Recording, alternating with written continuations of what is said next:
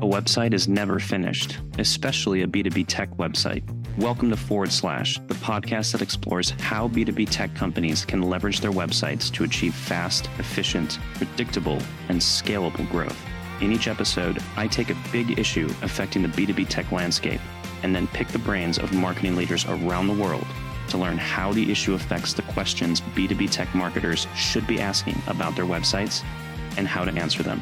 Let's get into it. Drew Brucker, a VP of Marketing at Lasso. Thanks for joining me today, man. How are you doing?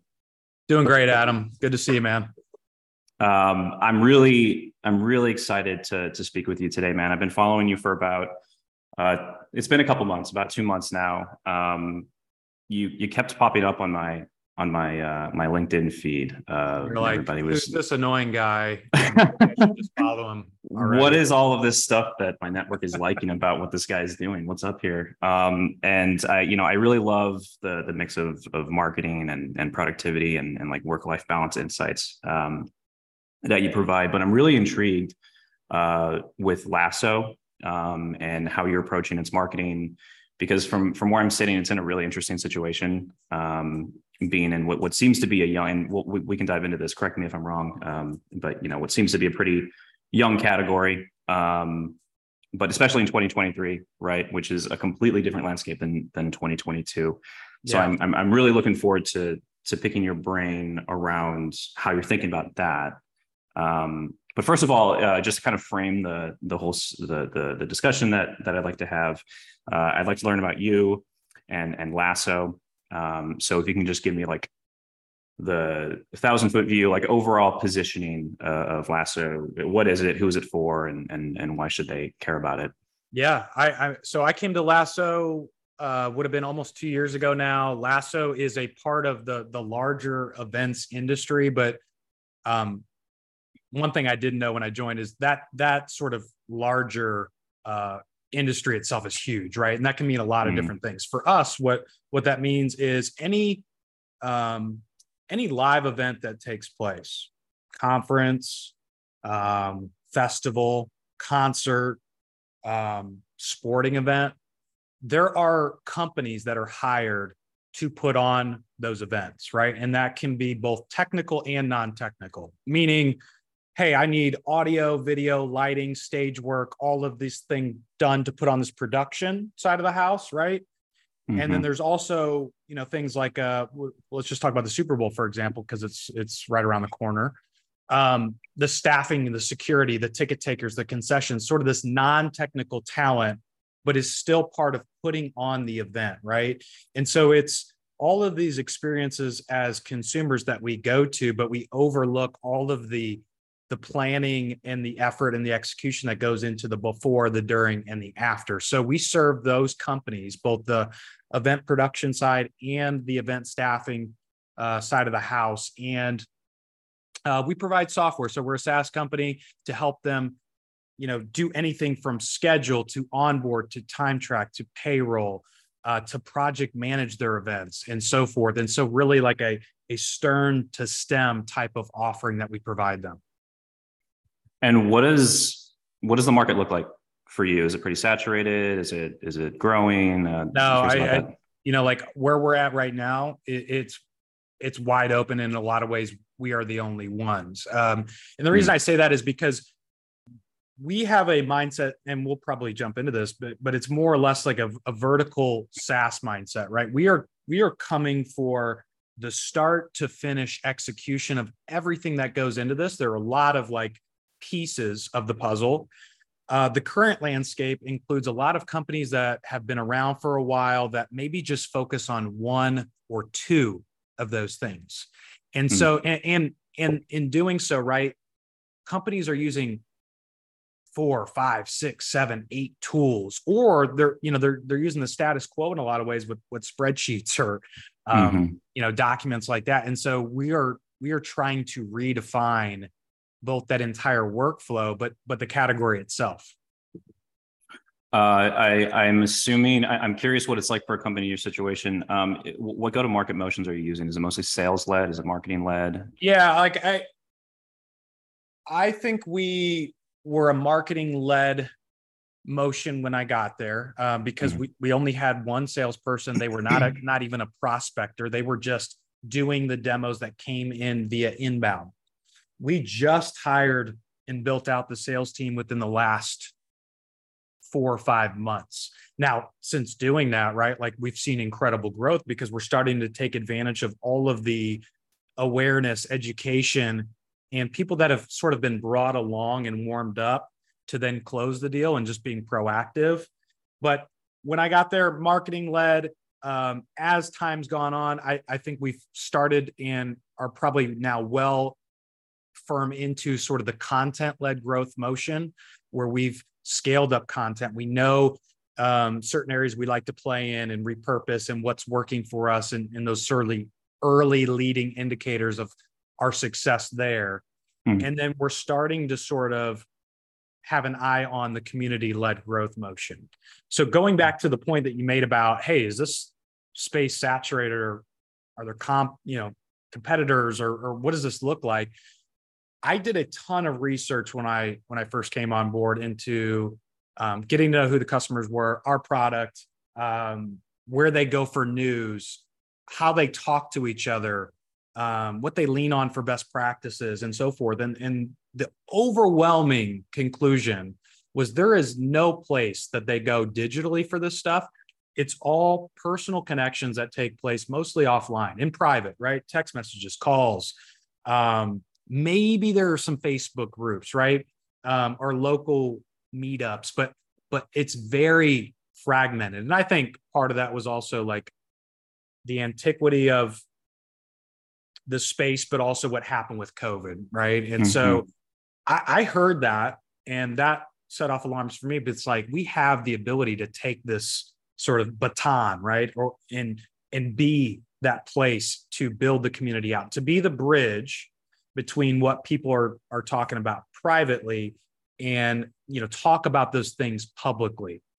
And so I was telling you a little bit about the companies we serve. We also serve the crew, which are, these companies may have a bench of people that they use for, camera, audio, video, lighting, whatever. But in some circumstances, they still need to go out and get freelancers to do this. So some people don't even have those gigs and work for a company full time. They just bounce from event to event. We also service them. Gotcha. We have our own marketplace for them. So our whole idea is about being this bridge between the companies, the crew, and changing the standardization and the process and workflow of what this industry is doing currently, because it's broken in so many ways, and people have just put up with it for a long, long time. Gotcha. There's a lot to unpack there. Thanks for taking me through that. Yeah. I'd like to dive into that and kind of connect all the little dots that you inevitably are going to have to be working with. And I'd like to frame this first question first with just kind of the reality of the B2B market. And I think everybody knows this. I just kind of want to start with it. 2022 happened. It was a strange time. There's a lot of paradigm shifts going on. But pretty much all in all, it's a lot of companies are finding that the markets are shrinking, right? Especially for B2B SaaS. It's not going to be like this for everybody, but I mean, there's obviously this situation, longer sales cycles. It's harder to open wallets, and then you have this idea of dark social and dark funnel, kind of what you were alluding to. I think it's around like 20% of the buyer journey is really only including the supplier. I think that was a stat provided by Gartner. So given this reality, coming full circle, and based off of your past experiences, the past roles, I'm curious, are you finding the fact that it's a young category, or that your main competitor, in large part, are like spreadsheets and human labor, and because it's like so disconnected, are you finding that as an advantage to having just like actual, like a saturated kind of like MarTech or sales tech? Are you finding that as an advantage, a disadvantage, neither? Is it all pretty much kind of the same regardless? Curious what you're seeing there.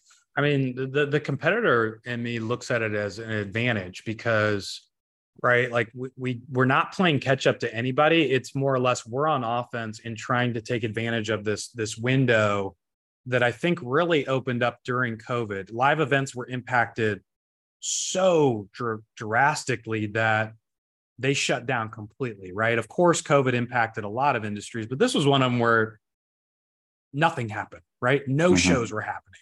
And if they were, right, they moved away from the live component. And so there was literally nothing happening. A pin could drop. And I think what had sort of happened was a lot of these companies then realized I cannot keep doing things the same way as we did pre-pandemic.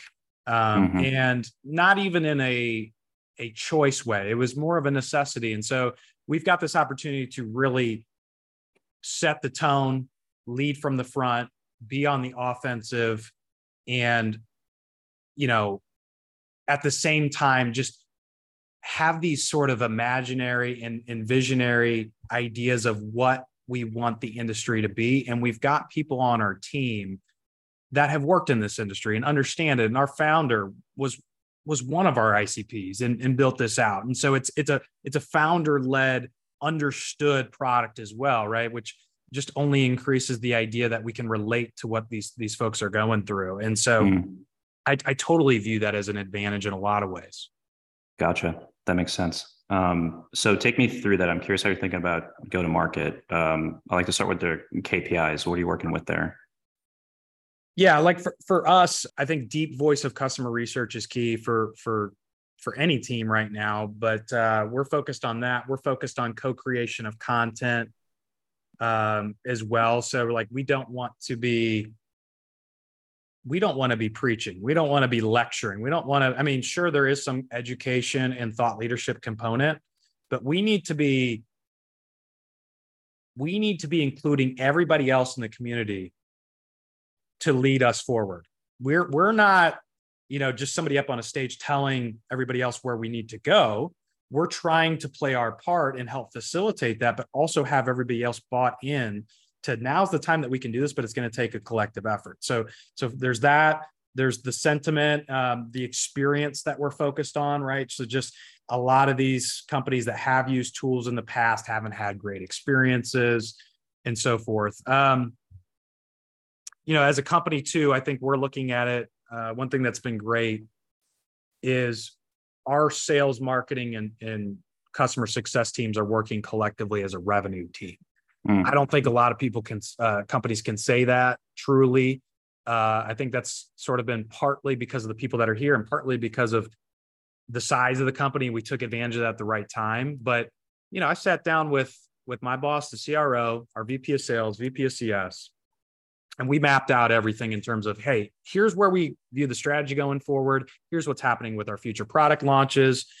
These are the KPIs we want to set forth. These are how we're going to measure them, right? And these are how we're going to get our internal teams to adopt, this idea that we're all one collective team, right? Everything that marketing does has this cascading effect to sales, which has a cascading effect to CS. And that can be, those connections can be made either way. And so I think that's been a huge part of it. And then more from a KPI standpoint, right? Like what are we responsible for? Of course, like at a company level, we have quarterly goals that are tied to the company revenue. Awesome, right? Because that keeps our focus on the bigger picture. We also have team goals where we're focused on, for us, what that means right now is scheduled net new demos and scheduled upsell demos, because we recognize the opportunity that exists both in net new and the upsell opportunity we currently have because of just the data and research we've done. What's the thought process there as far as like prioritization is customer expansion versus new customer acquisition? I'll give you something very clear here. So with the sales build out that I mentioned earlier, we just hired an account manager that is just responsible for upsells. Oh, okay. Haven't had that. We've got AEs, but they're going to be more taking in the demos that we get via inbound or for net new. And this is going to allow us to have somebody that's penetrating the accounts proactively, also has marketing, doing things like if we have got a product launch, we're servicing both. We've got a strategy that caters specifically to customers, and we've got a strategy that caters specifically to prospects. The great thing I think about some of the products that we have, I would say the majority of them, they're not that new concepts. They're doing these things, just not in the way that they might be doing them now through our product, right? There are tasks and things that they're already doing. It's just sort of the repackaging of, hey, look, not only can you do this in a better way, all of these things now talk to each other. You don't have to run around for all these tools, which makes you as a business owner or somebody that is on a leadership team at one of these companies really start to understand the ROI benefit of investing in this tool.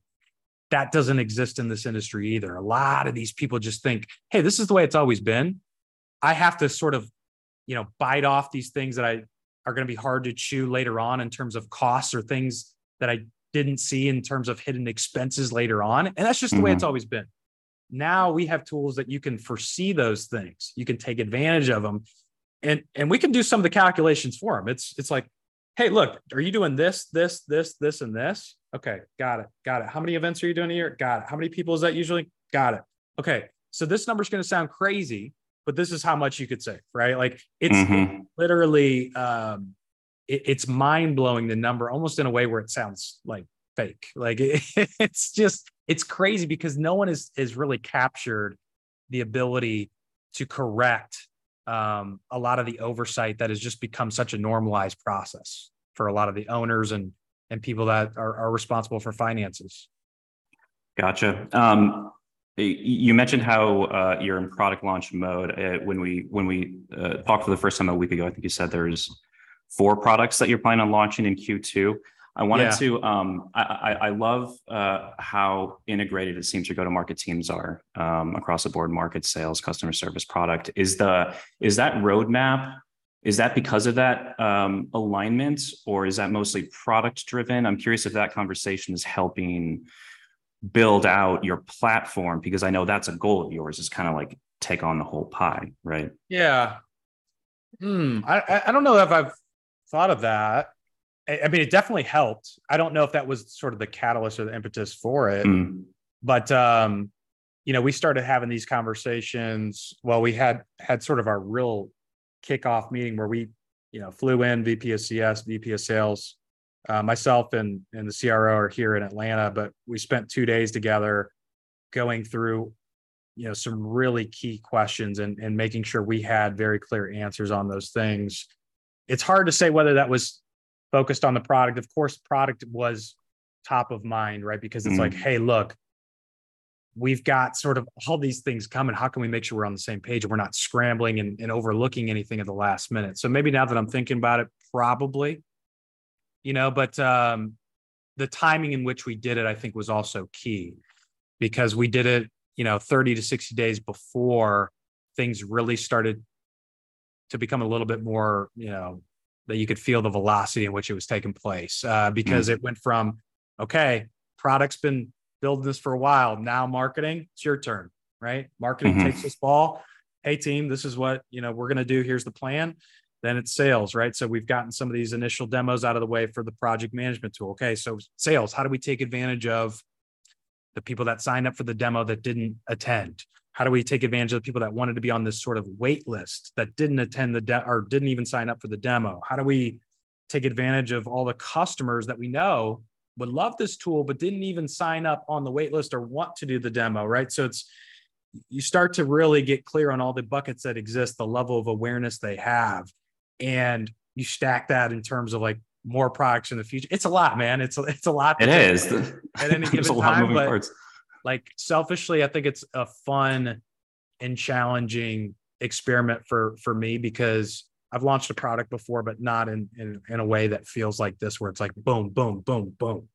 And it's incredibly fun. Gotcha. Thanks for taking me through that. I've got a little bit of a loaded question here for you, and we can take it piece by piece. But I'm curious, what do you see for a company in your situation? New category, product launch mode, what have you. What do you see as the biggest opportunities? Is it getting, and I'm assuming it's all of these, but I'm curious how you would rank them. Okay. Is it product positioning? Because we see this with our own customers, where it's like, take a look at your competitors, and it's almost like embarrassing when it's like, oh my God, we're saying the exact same thing as our competitors. That's obviously not a case for you at the moment.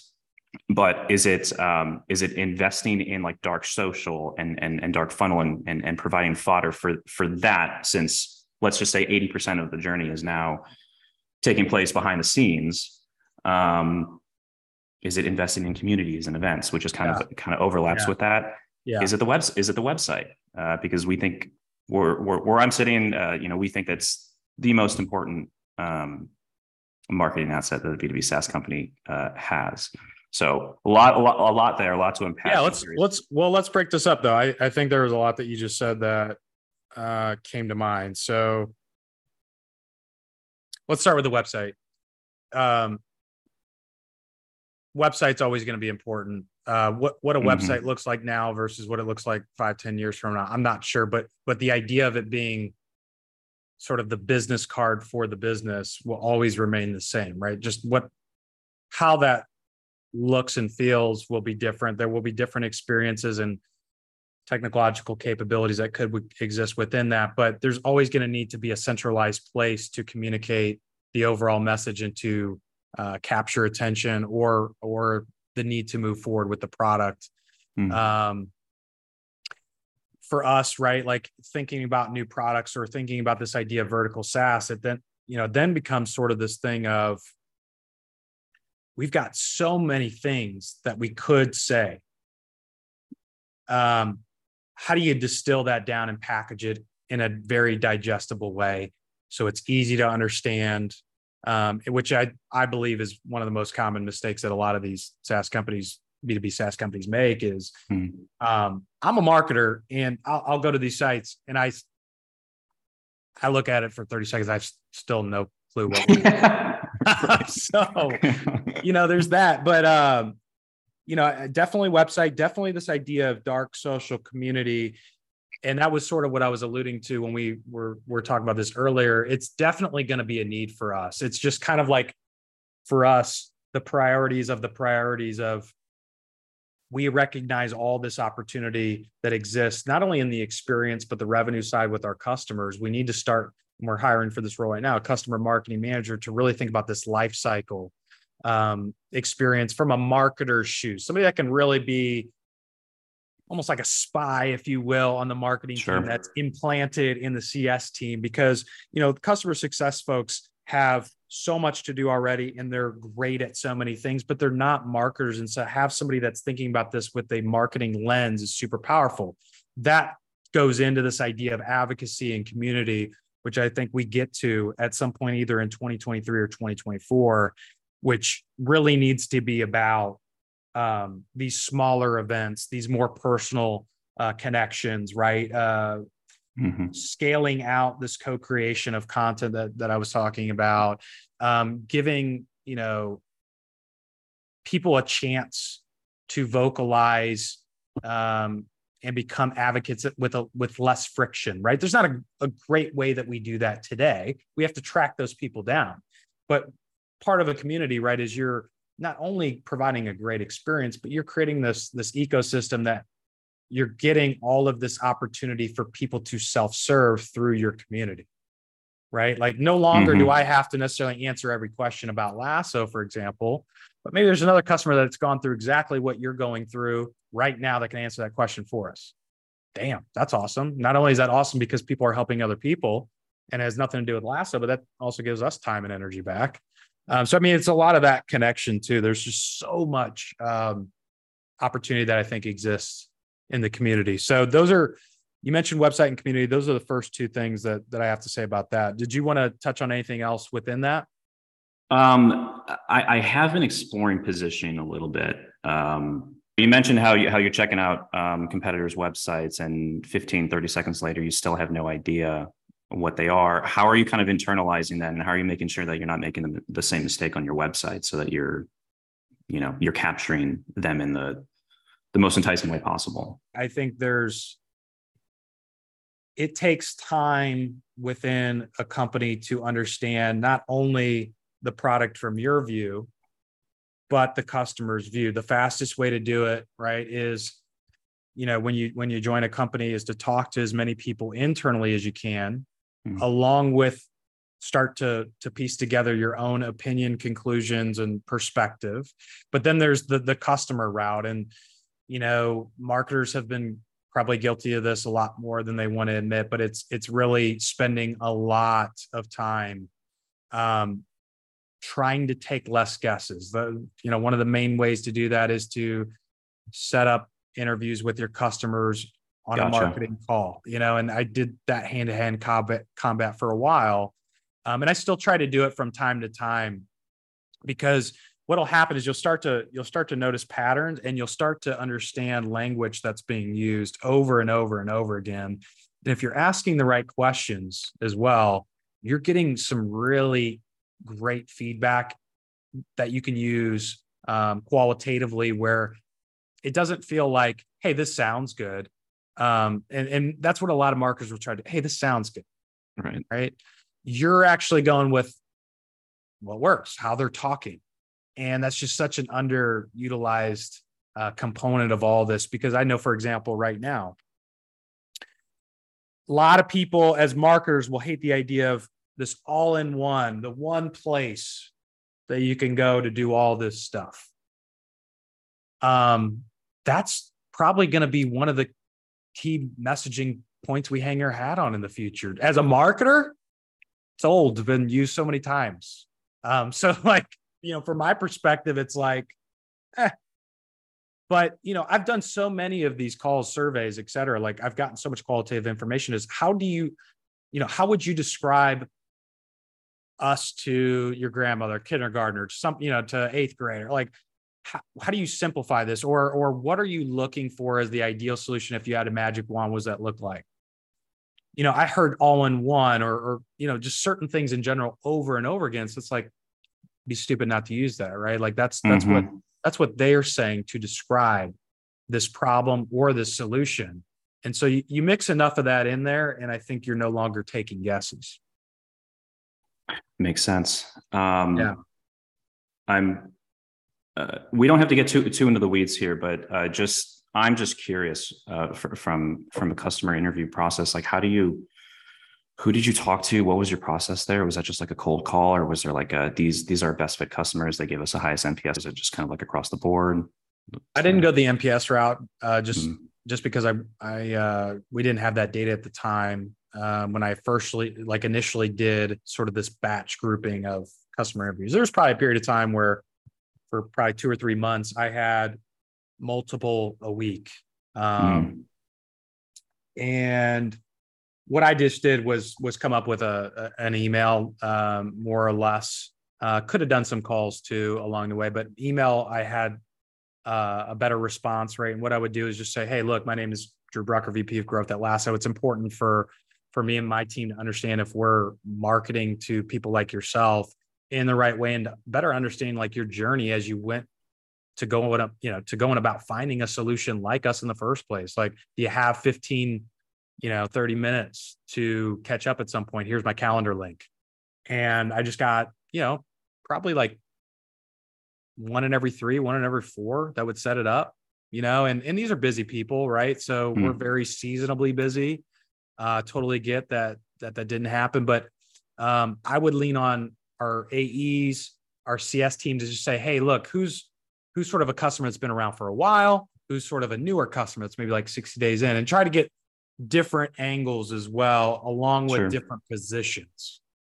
I think as marketers, we know that we need to talk to our customers, but I think in practice, it's a little bit, we make it more difficult than we need to.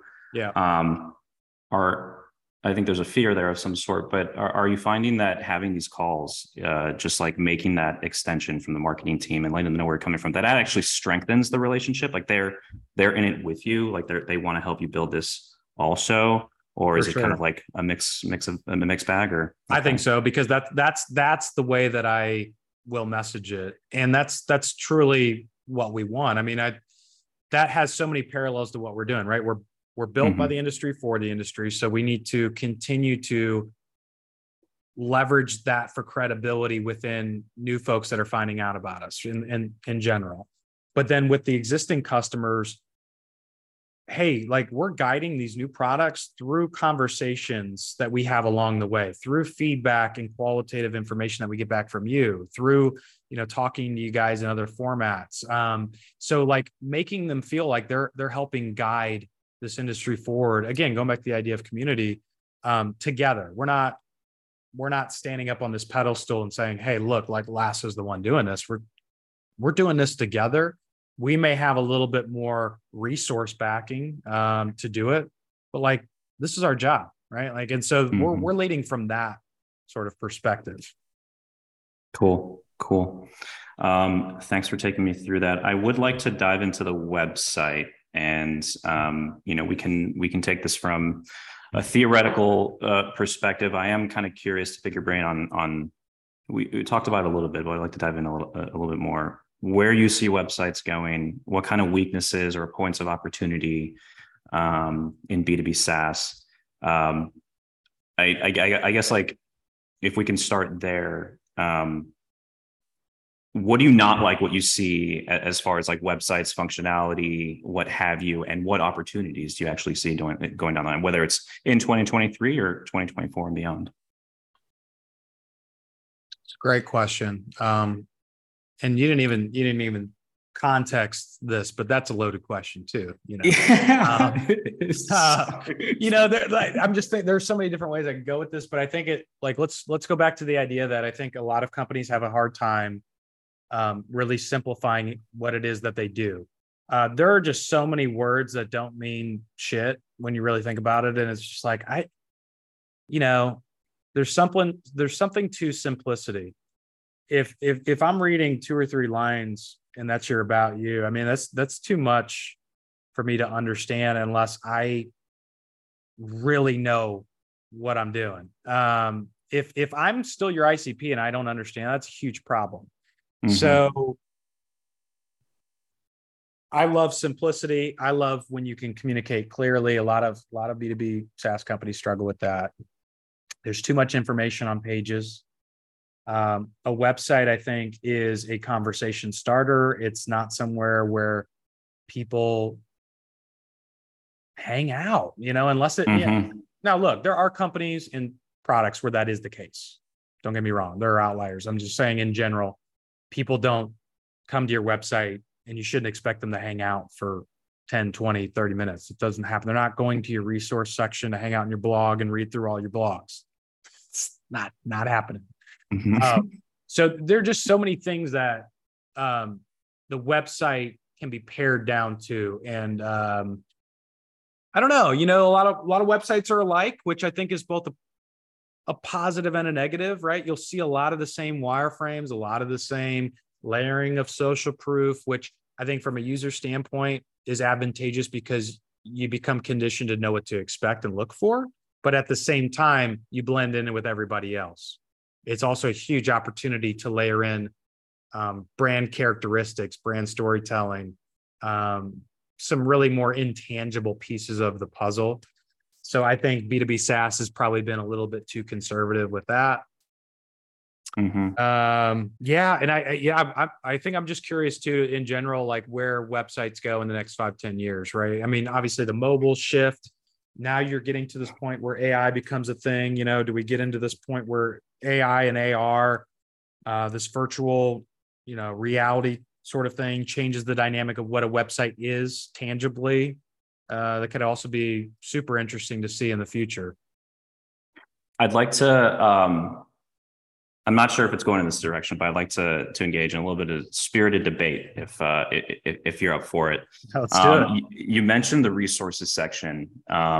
I guess before that, it's like the idea of a website as a destination. And I think there's like a lot, there's a lot there as far as like what that could mean.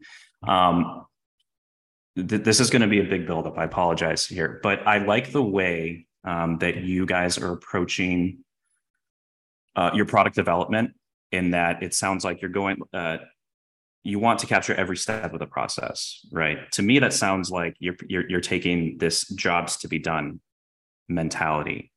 And we have just started diving into this. I'm just kind of exploring this as far as like how that mentality can be transferred to thinking about website strategy and feeding in, like bringing in the whole dark funnel and dark social aspect here. If we take a job, and I've been working with this agency Strategen, who pioneered this process. There's 8 steps to any job that you're doing, whether it's you're brushing your teeth or you're buying a SaaS product to complete something like event production. There's 8 steps to that job. And that it starts from defining what you want to get done. Then it moves into gathering all your materials. Then it's setting them up, executing, measuring, redefining if need be. And I can't remember all of these steps. But it sounds like you guys want to go after all of these 8 steps, but it's like you can't do it all at once, right? You're kind of building the product out and just kind of expanding. So thinking about that and then layering on the website. Could the website be almost like a beta testing environment for the product, where let's say your product right now specializes in the execution and measurement steps of a job? Could marketing reach out to customers, sales, what have you, understand that those first steps, gathering, aligning, defining, and then create tools, calculators, templates for the website? So this isn't even for the product, but this is content for the website about all these little jobs that are helping, that surround your product, if you will. I see that as fodder for dark social, because it's like, and as you said, the website is a place for starting conversations, right? So it's like, okay, if somebody's having an issue in dark social, I'm just chilling with somebody in a specific community, and they're like, I don't have a tool for defining this part of a event execution or like gathering like these data points. Okay, cool. Here's a tool. And then if you're the only one that's offering that, like that's a point to start a conversation. I'm rambling here a little bit, and I apologize. No, I Is think this making sense? Yeah, I think so. You brought up something interesting too, and I don't know if this is where you want to go, but website, we had just said starting, it's the starting point of some destinations. By that same account, it's also the ending point for destinations. And what lacks for websites right now is that middle ground. And I think this is maybe a good point that we could dive into, because when you think about things like dark social and what that is, these are people like you and I, or just anybody listening to this. You've come across something before I have. You think this could be valuable. I trust you. I'm going to look into it further. And so you'll here's the problem with attribution in general, right? In dark social, right? Is you don't get real data into that journey. And the journey isn't linear most of the time anyway, but you don't have a confident understanding of what caused them to convert, or even the catalyst in some ways. Now, sure, you could put how did you hear about us open field text on the form, and you'll get some answers, but that's up to how specific they're being. It's also not 100% accurate, because they could have a recency bias of misappropriating that in general. They might provide 2 sources in the same open line text, and now you don't know which one to wait. So I mean, right. There are holes in that, right? So then how do you safeguard that? Well, maybe then, you take some of the information you get there, and then once they talk to sales ask that question again, underlines, hey, I see you mentioned this, like, tell me a little bit more about that. Still, there's always this little gap that you're trying to close. But point being, website could be the starting destination for some, and it can be the ending destination for some. And the middle part is sort of, I think, what came to mind for me when you're talking about this jobs to be done, because when you're thinking about these calculators, think about this and that and the other, it's already that middle part. It's an opportunity to really solidify the argument or the pain point or the urgency or the emotional connection in general to not only be helpful for the potential customer, but to get them to convert, right? So that's absolutely something we were thinking about, not thinking about, we're working on right now. When I was telling you about sort of like, hey, look, like if we asked A, B, C, D, and E about your business in terms of the number of events you put on, how many people, what are you using for this to understand? Like, how many people are you flying out? We can quickly get to this number that feels very real, that helps to solidify or build credibility or a use case that this isn't a nice to have, it's a need to have. I love it. Beautifully said. I think there's a couple of companies that are doing that and doing this, and it's kind of evolving. One of them, just to be completely transparent, is our customer service Titan.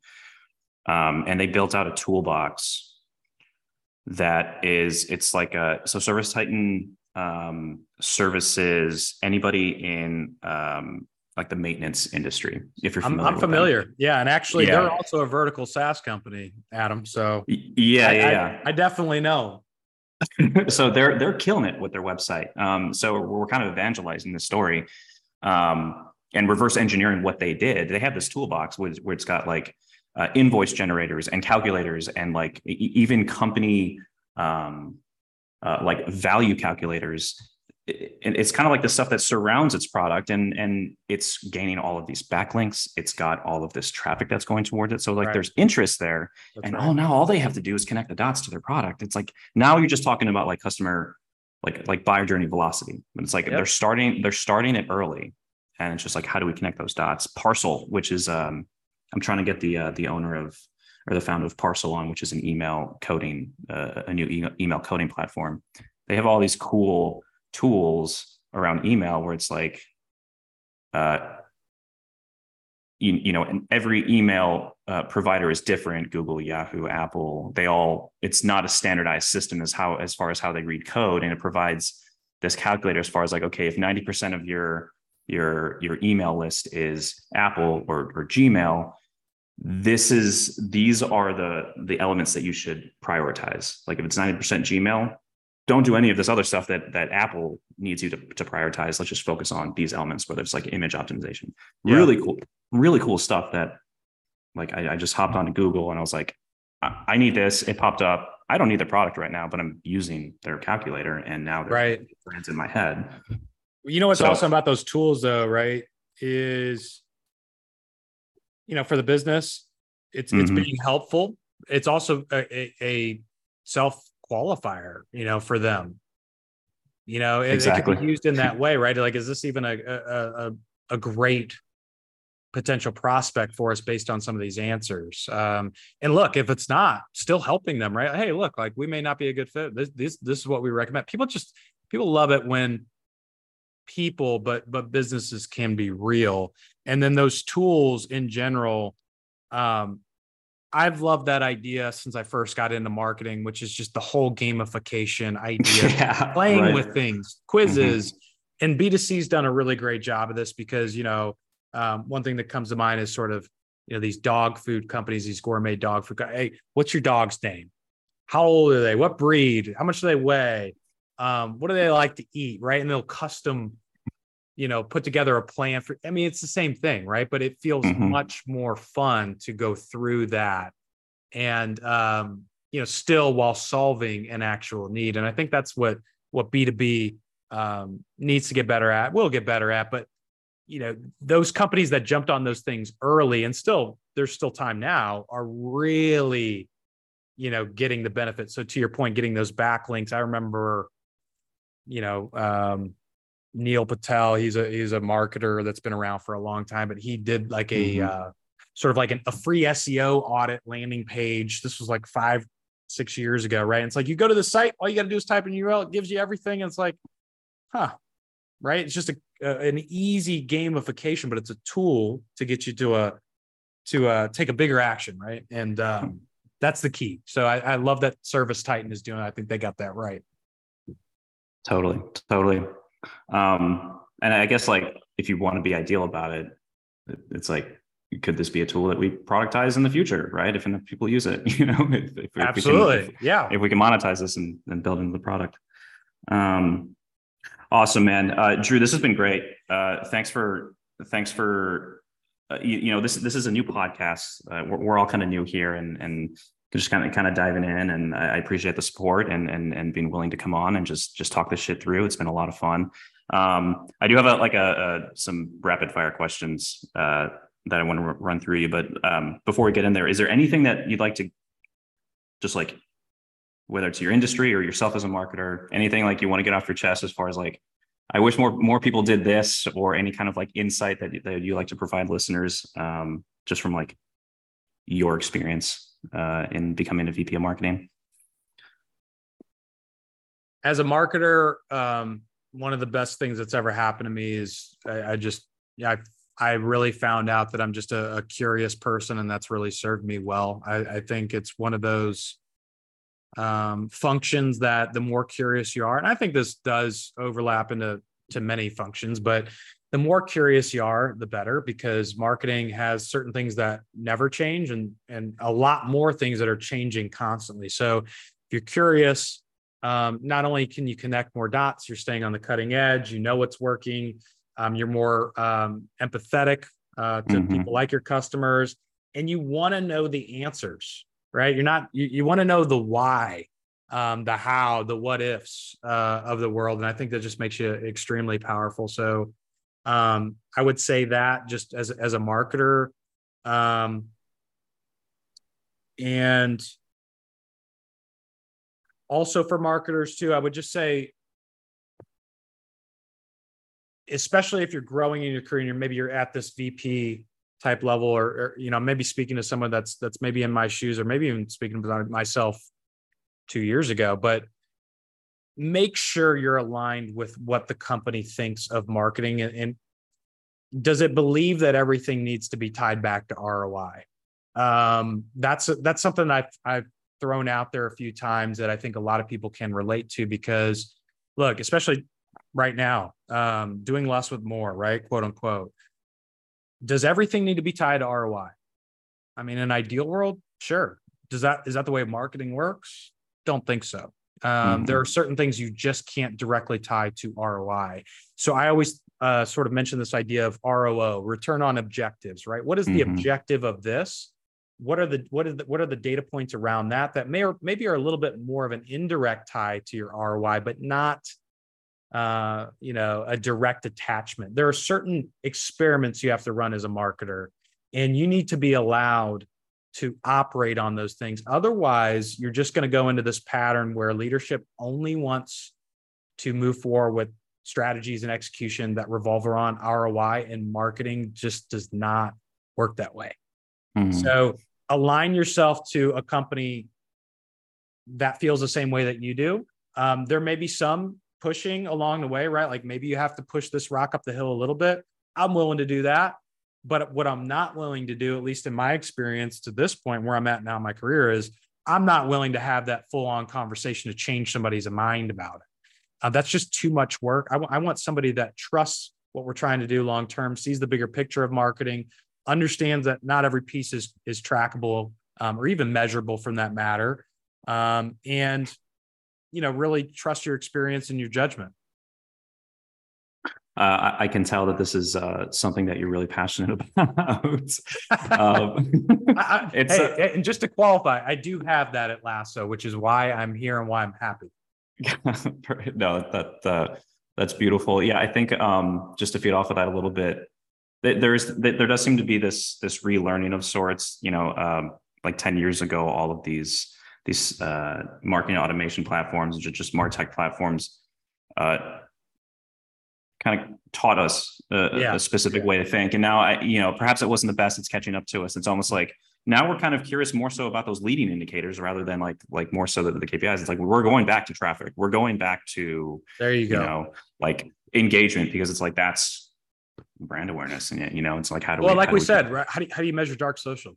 How I mean, tell me, like, there's so many of these discussions happening that are actually the result of revenue for your business that you just cannot make the direct connection behind, and the attribution is flawed. So there has to be, some autonomy and some trust there, right? And to your point, I think you said it really well. It's just about, look, leading indicators are a great thing for marketing.